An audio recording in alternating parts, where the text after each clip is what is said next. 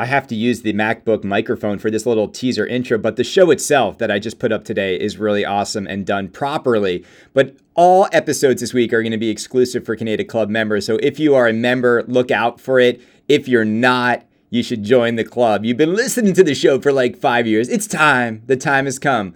We are almost at 250 club members. Super exciting. We're going to get to 300 by TPF. This is a really fun episode where I talk about the new games, their prices, and what it means for collectors. A little teaser for you guys to chew on. I love seeing it. I love seeing some of my rich friends throw stupid money at games that don't make them any happier, at games that they're now afraid to play. When you unbox an Elvira 40th, guess what? You're not going to want to play it.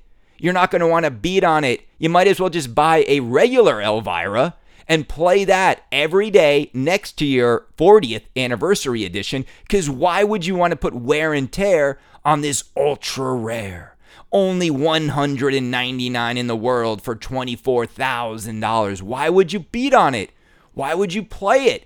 Isn't it just a work of art? That's the only thing you paid more for. Think about it. The only thing you paid more for was the artwork and the armor and things you look at. It's the same game for $8,000. So why would you beat on this stuff that is the artwork? Just let the game sit and smile, because that's what it is. A $25,000 work of art. Now, where does this leave the pinball collector? I've been thinking about it. And let's also just say for the record,